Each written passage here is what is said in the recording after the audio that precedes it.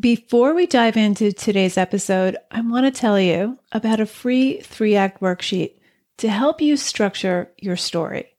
Whether you're a plotter or a pantser, a novelist, or short fiction writer, this 3-act worksheet will help you navigate your material and even begin each new story with a better plan. Download yours at nancypanuccio.com/act. Stop getting stuck in the middle of your draft. Go grab this free worksheet, nancypanuccio.com/act. When we sit down to write, we're often bombarded with too many details. We're in this constant and brutal battle with the facts of our experience, with the details of the world and the needs of our story. So the question we must constantly ask is, what do I leave in? What do I leave out?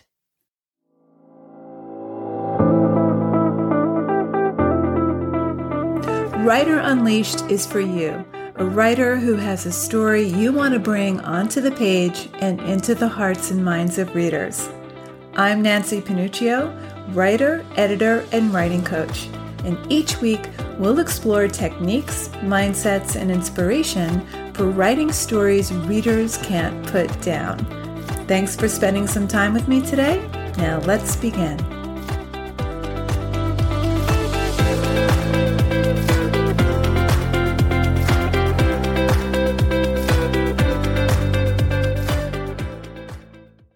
Paul Auster once said, "The truth of the story lies in the details."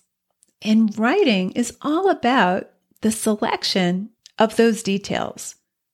We create this world on the page, and that world demands a concrete, tactile world for our characters and our readers to put their hands all over, to touch, smell, taste, hear, and see. But when we sit down to write, we're often bombarded with too many details. We're in this constant and brutal battle with the facts of our experience, with the details of the world and the needs of our story. So the question we must constantly ask is, what do I leave in? What do I leave out? Here's the thing. No object, no matter how small or seemingly random, should be included in your story for mere decoration or just to provide setting or simply because it was or could have been there in the room. It needs to be made use of. It needs to be there in service of your story. When we pay attention to the objects and details in our stories, they begin to take on metaphoric weight. They evoke images, and this is the quickest route to the reader's emotional engagement. Details that evoke the senses blast through the reader's intellect, and they provoke the reader to not only think, but more important, to feel. But how do we choose with all the associations, all the details life hands us, all the leaps our minds make while we're in the throes of writing? How do we focus? How do we, after our initial drafts are sprawled in front of us, know what to keep and what to discard? Well, it turns out when it comes to choosing significant details, we do it every day, moment by moment. We choose what to notice and what to ignore, and your writing demands the very same selection. You already know how to do this. We all have this innate filtering process. This filtering is not only instinctive, it's essential. In order to survive daily life, we've developed this filtering mechanism simply to get from one day to another, from one moment to the next. In fact, there's a form of madness that social scientists suggest results from a failure to block out sensory noise to a sustainable level. And it's even being theorized now that attention deficit disorder is a byproduct of too muchness, too much sensory overload. So if we didn't have this ability to filter, we'd be inundated with details. We'd be overstimulated. We'd go mad. So we know how to filter out the trivial and focus on what's worthy of our attention at any given moment. Our ability to filter, focus, and select, by the way, is what we're talking about when we talk about narrative viewpoint. Your point of view character's perspective depends in large part on what he or she chooses to see and how he or she sees it.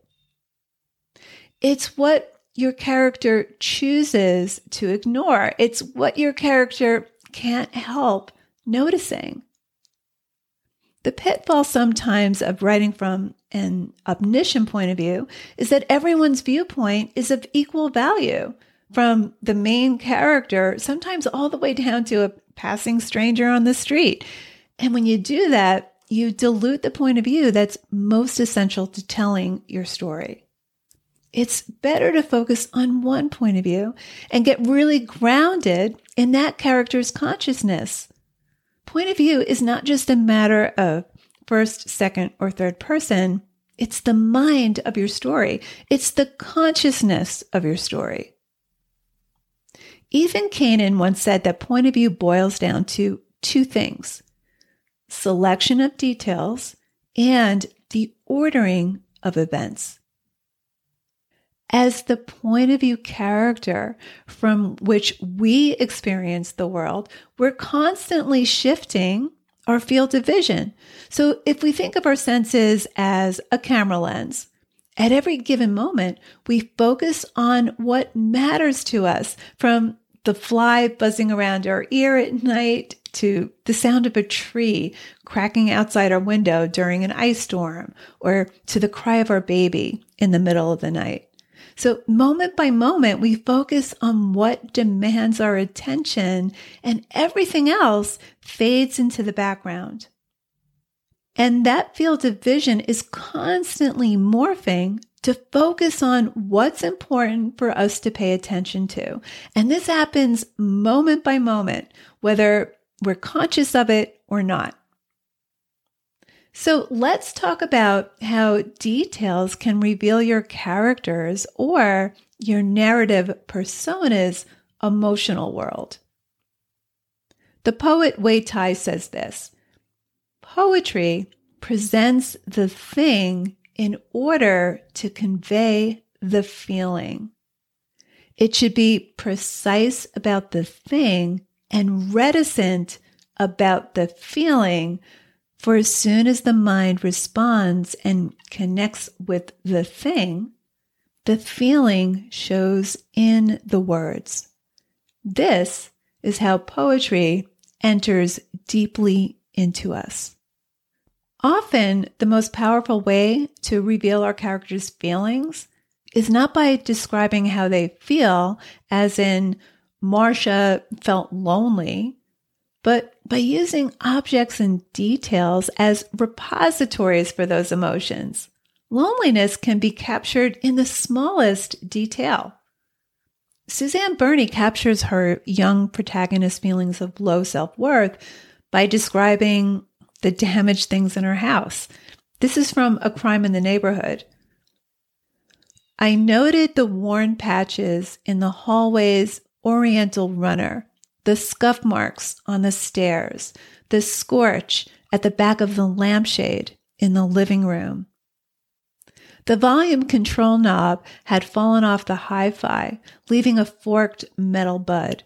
Stephen had spilled India ink on the sofa, And if you turned over the left cushion, you found a deep blue stain shaped like a moose antler. I had never realized our house contained so many damaged things. So she tells us something essential about herself, but she gets at it aslant through describing the objects in her house. So there's camouflage and revelation at the same time. Our emotions continually shape how we view the outside world and the objects inside it. What we see is constantly transmuting. It's always corresponding to our shifting interior state. So there's an inner life to objects. Charles Baxter once said, when we look at things, things look back. When we look at things, things look back.